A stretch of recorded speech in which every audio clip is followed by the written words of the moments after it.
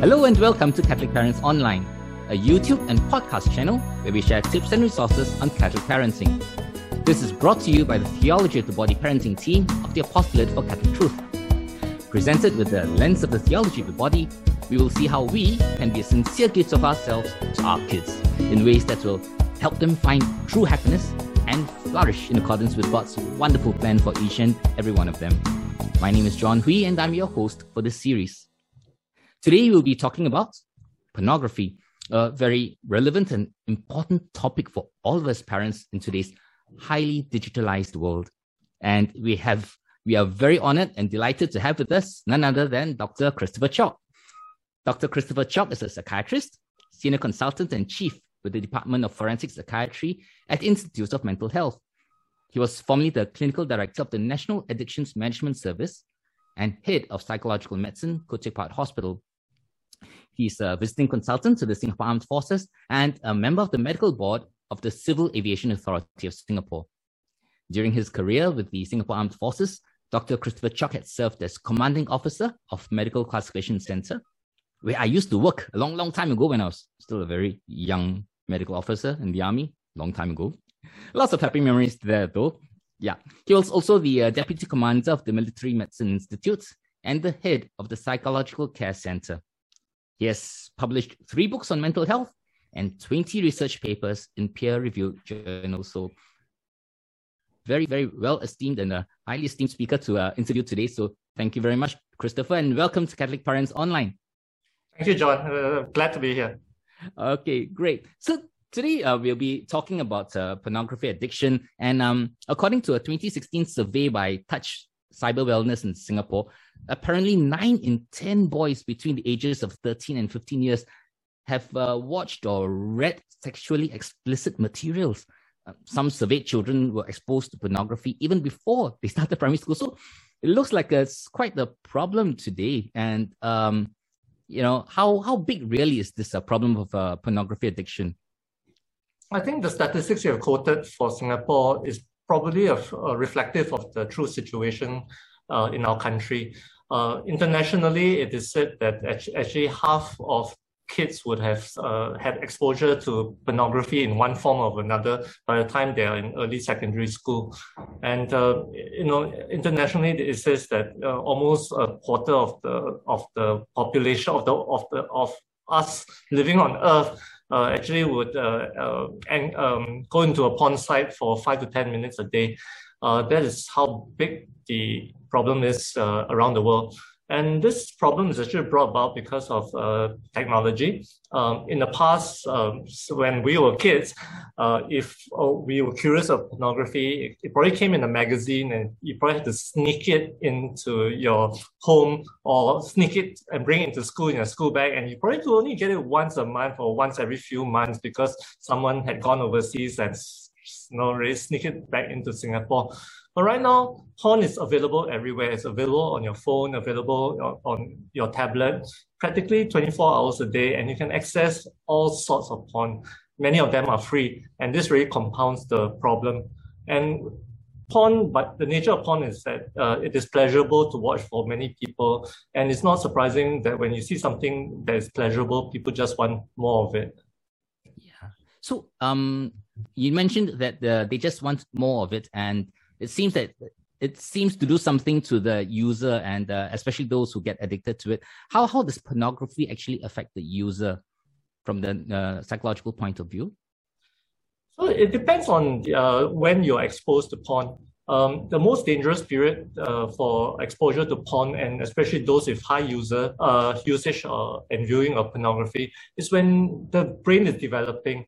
So if someone starts to watch pornography in, say, late primary school all the way through secondary school, this is a time when our brains are developing at a very, very rapid rate, and the neurons in our brain are wiring up, and that's when memories are created. And if you watch lots of porn during this period, it will really skew your view of the world.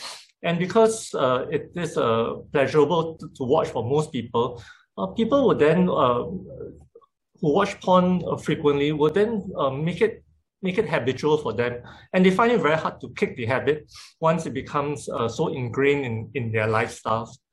How does porn affect a person? For many young people, because they may be inexperienced in actual physical sexual activity, when they view porn, they typically will get a very skewed view of what sex is all about. In pornography, most of the time they just highlight the sexual act. No one talks about love, no one talks about commitment, no one talks about relationship. So I think that's where the real harm is. In my profession, especially during the time when I work at the National Addictions Management Service, and even now when I do forensic assessments for sexual offenders, we do see many people who have very daily high porn viewing. It's not surprising for many of upskirt cases that I do. These people are watching like half an hour of porn multiple times a day. They can spend a total of 2 to 3 hours a day viewing pornography. So this is where the real risk is. For those people who cannot control themselves, being addicted to porn really is kind of a gateway to sexual offending for some of them. Right. So you mentioned about the possible harmful consequences of pornography and so on. Could you perhaps possibly explain to us from the psychological point of view how pornography changes the wiring in the user? Okay, so if just like any thing that we do recurrently, it could be, for those people who like sports, some people find that they have to go to the gym every morning. If they don't go to the gym, they feel lousy. Same when you make any other behavior into a habit. When you either do that behavior to get the pleasure of it, and if you don't do that behavior, then you don't feel good. So likewise, when you watch pornography, the brain learns that this stimulus will give you pleasure. And then with that, the brain learns and makes it into a habit. And that changes the way people watch porn from casual viewing, where it's just maybe quick entertainment for a short period of time. Soon it becomes ingrained. And people find that even if they don't wish to, they have this kind of like craving that they have to, and then they will fall back into to watching the porn. And then once they start, it's not like a few minutes of viewing. It just stretches on, and many of my patients tell me that they just go from one clip to another clip to another clip and to another clip, almost mindlessly. And very soon, hours will have passed. Together with that, those people who have pornography addiction, many of them also would actually masturbate multiple times a day as well. It kind of comes hand in hand with this porn viewing. And for many of them, in a real relationship, many times their sexual activity, physical sexual activity is really impaired because certainly pornography being a show, everything is so perfect and so, I guess, professionally produced. In a real life situation, a real relationships, a human to human real life sex isn't quite like that. And they find that it's not stimulating enough for them, and they can't get the stimulation they require, so they can't achieve the orgasm.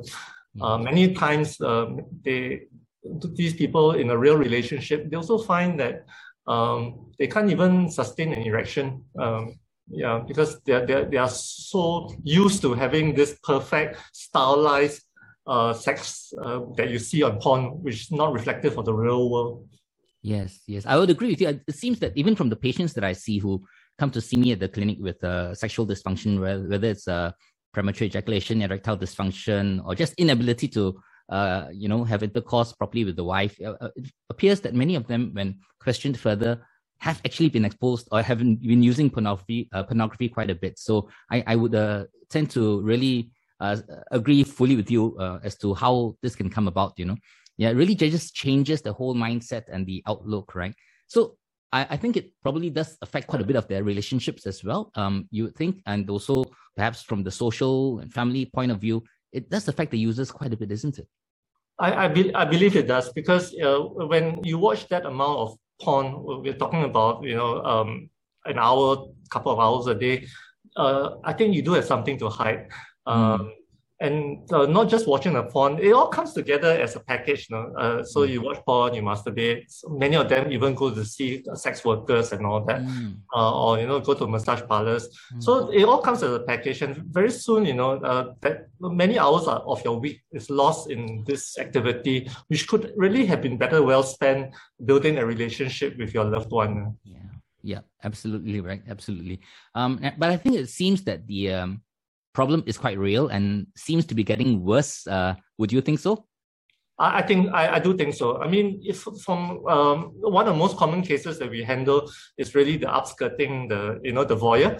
Yeah. This voyeurism thing is something very new. It just started about 10 years ago with the invention of the iPhone. Right. Prior to that, we don't have these small cameras that we can carry around. Right. But if you look in the newspapers or the websites, practically every fortnight we see a case being mentioned in court or someone being caught, and so it's really a growing problem. It's something new, and it's such a problem that even in 2020 the government enacted specific laws called voyeurism, which it never was before. Last time it used to be under the umbrella of outrage or modesty, but since 2020, specific laws were enacted just to address this particular behavior. Yeah. Yes. It seems like a huge problem. I seem to be reading it almost every week or twice a week, I thought. Yeah. Yes. And those are the ones that are reported. It doesn't reflect all the cases that are being handled. I'm sure you see a lot more in your practice. Oh, yes. Yeah. Okay, it must be such a problem. Yeah, but having said that, I would like to think that not all is lost. Can pornography users and addicts overcome this habit, and if so, how can they do so? Would you comment on that? Sometimes we need to be honest with ourselves too, and if we find that we can't kick the habit, or I think we should try to get the help of a friend, a trusted friend. We have something called accountability buddy. Yes. It's like going to your friend for confession like that. Yeah. But basically, it's being accountable to somebody. Yeah. I understand there are some apps even out there that actually help with this area of accountability, and for people who want to actually come out of it. Yeah, I believe they are. Yeah. And of course, once self-help or card doesn't work, then maybe you want to seek professional help with a counselor. And of course, I think another aspect, since we are talking to a Catholic audience here, is to develop your own spirituality. Because I think the Catholic Church, it teaches you good things, right? So it's more that spending more of your bandwidth on things spiritual than things pornographic. Yeah, that's true. It seems that from what you've mentioned, it is not difficult for people who once initiated into pornography might just go downhill and on and on and on, right? And then after that, they'll get into lots of trouble, not just with the self, but with family and the friends and even the law, right? Yes. So it seems like the best is if you don't want to fall off the cliff, don't even go near it. Absolutely. And certain people have certain vulnerabilities. Yes. As you will know, some people like alcohol, some people like gambling. Yeah. So even some people just like porn. And because it gives them such a big kick. So if the person has this individual vulnerability because of their personality, then I think they should try to get professional help. It's not easy to break this habit. Yeah, you're absolutely right. I think that it is important for us to have that humility to admit to ourselves. I mean, even for ourselves, right? We really have so many issues in us that we need to settle, and we need to seek for help with accountability partners or friends. Of course, in my case, it's my spouse, and of course, a priest, spiritual director, and so on, right? Who can actually help and guide us along the journey. Yeah. Yep. Yeah. And of course, many of these people who go into porn addiction and upskirting and things like that, a lot of it has to do with boredom, and they don't have alternate hobbies. So one great way is to really try to develop another hobby, because you spend so much time in this activity until you really lose out on the other aspects of self. Yeah. So I think trying to fill your leisure time with other activities is a great idea. Yeah, that's a very, very great idea. Absolutely. Yeah. Besides boredom, are there any other triggers for people who might enter into pornography? Some people say it's like stress and things like that. Are there any other trigger factors? I think sometimes some people go through periods of stress, and especially when some of this stress cannot be immediately removed. So, for example, if one is stuck in a job and you have difficulties with your supervisor or your colleague, and you can't quit it right now, or if you're going through a bad patch in the family or your finances, or even your own health. So sometimes we can't remove that stressor quite so quickly. And then when it takes a toll on you, some people may just turn to easy ways of getting pleasure in a short term. I think this is a big trigger. We have seen people who seem to be very reasonable people, then suddenly through this period of stress, they start upskirting, and then because they are not so good at it, then they get caught, you see. Yeah, and that's very sad. Yeah. So it actually really brings to full view the need for us to have the support around us, right? Not that besides fighting it ourselves, sometimes we really need help, right? In the people around us, our family, our spouse, and good friends and others as well. So I think these are very important. You think so, right? I think so. I mean, I think for guys, maybe it's much easier to talk to another guy friend about it. It's probably harder to go and speak to your immediate family, and not everyone knows how to handle how to react when someone tells you about this problem. And you have to make sure the other guy isn't into it as well. Yes. don't reinforce each other's behavior. It's blind leading the blind.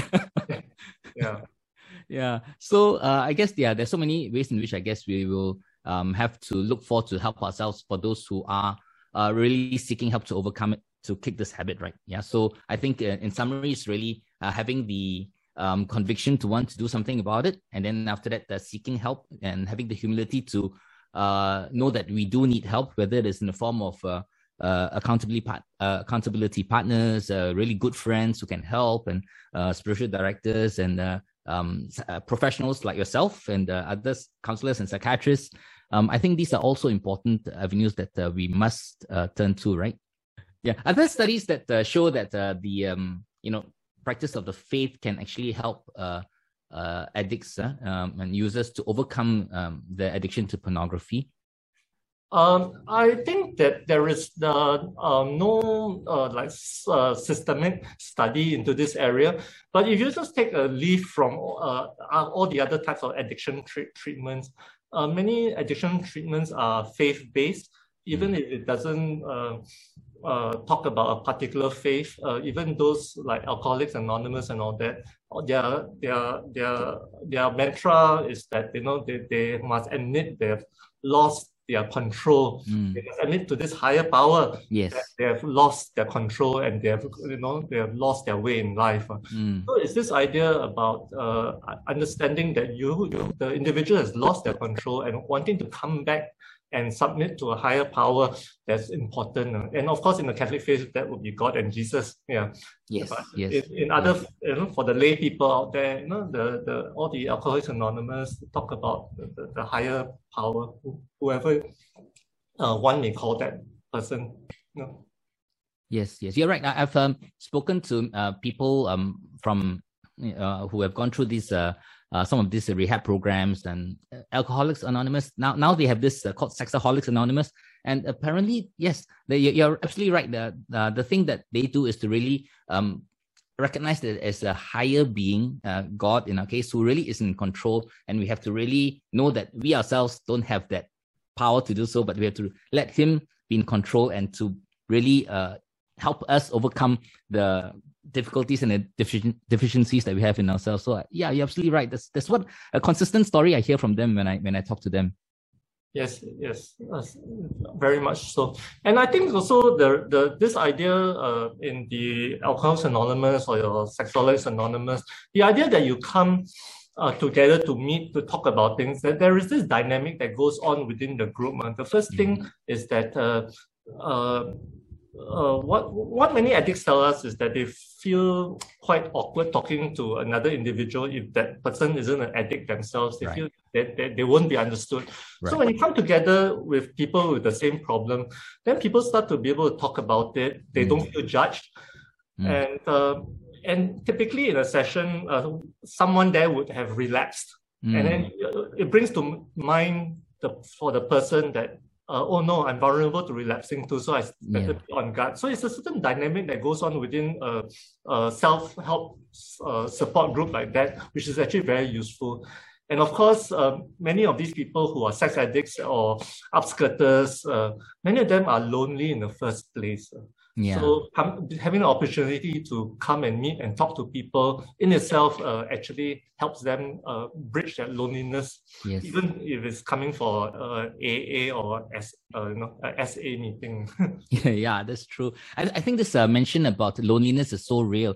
I think this day and age of the internet and social media, I think many people tend to hide behind the screen, and they may have thousands of friends online, but in reality, they may have very, very few friends whom they really can physically turn to and can really count on in times of trouble, right? Yes. Yeah. So and I think that I mean, even though we are doing this chat by Zoom now, when you meet someone face to face, there's some dynamic that goes on when you look someone in the eyes, and you know, the body language, and all these things go really go a long way in having this, what I call feeling that, you know, you are interacting with someone real.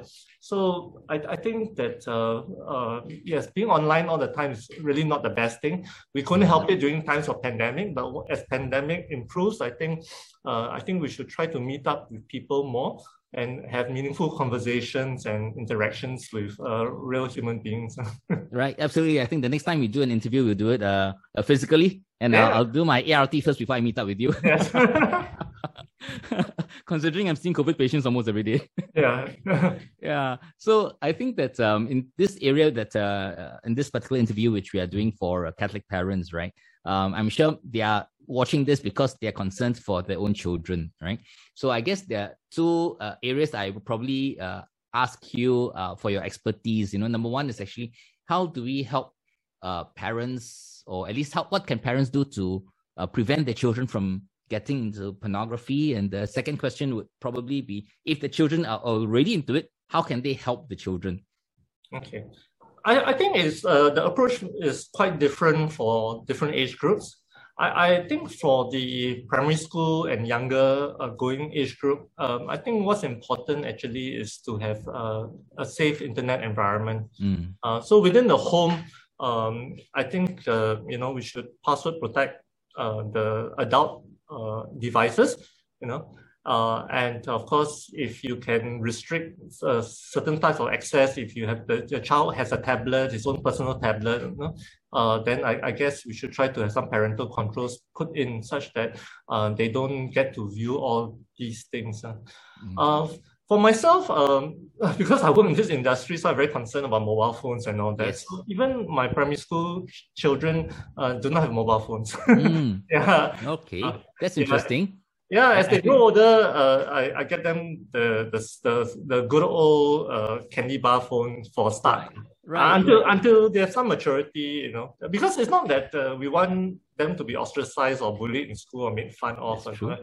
It's just until such time that you reach a certain maturity, then of course it's safer to have the full-fledged mobile phone.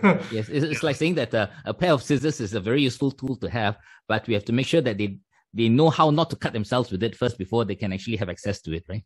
Yes, that's right. And then I think for the teenagers, I think once you have your own mobile phone and all that, I think it's very hard to control. It's probably inevitable that they will have some exposure. Even if they don't search for it themselves, their friends will be talking about it and that sort of thing. Yeah, so I think it's about having reasonable and conversations with them around the topic. I mean, talking to them over dinner or less formal setting about all these potential problems and all that. Yes. I think honest conversations like this would be very helpful, because it's really a real issue that we face. Fully agree with you. I think that for the parental-child relationship is so important, isn't it? So with that, at least as a basis, we can actually then have a better opportunity for conversations, the right conversations with our children, right? So otherwise, I think it'd be so difficult to talk to them about these issues. And I think also just not focusing on the porn behavior itself. Many times people turn to porn, those people that turn to porn and lose control, many times they are actually trying to escape from something.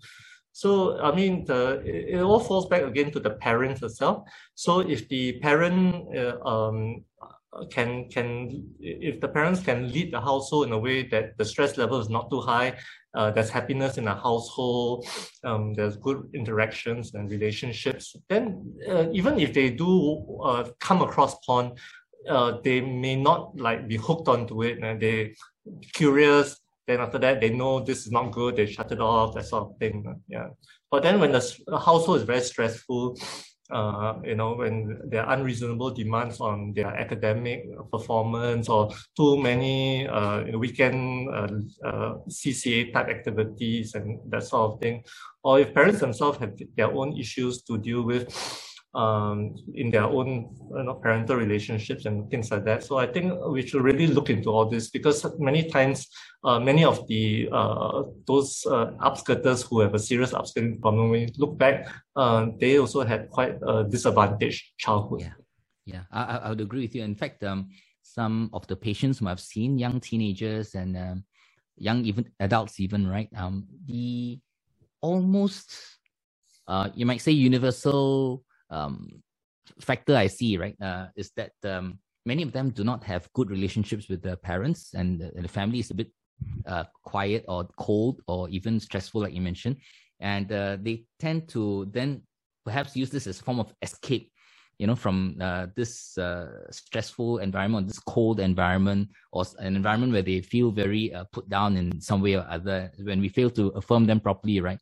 So yes. I tend to see that in some of my patients as well. Perhaps for children who actually have gone into pornography, what can parents do for their children?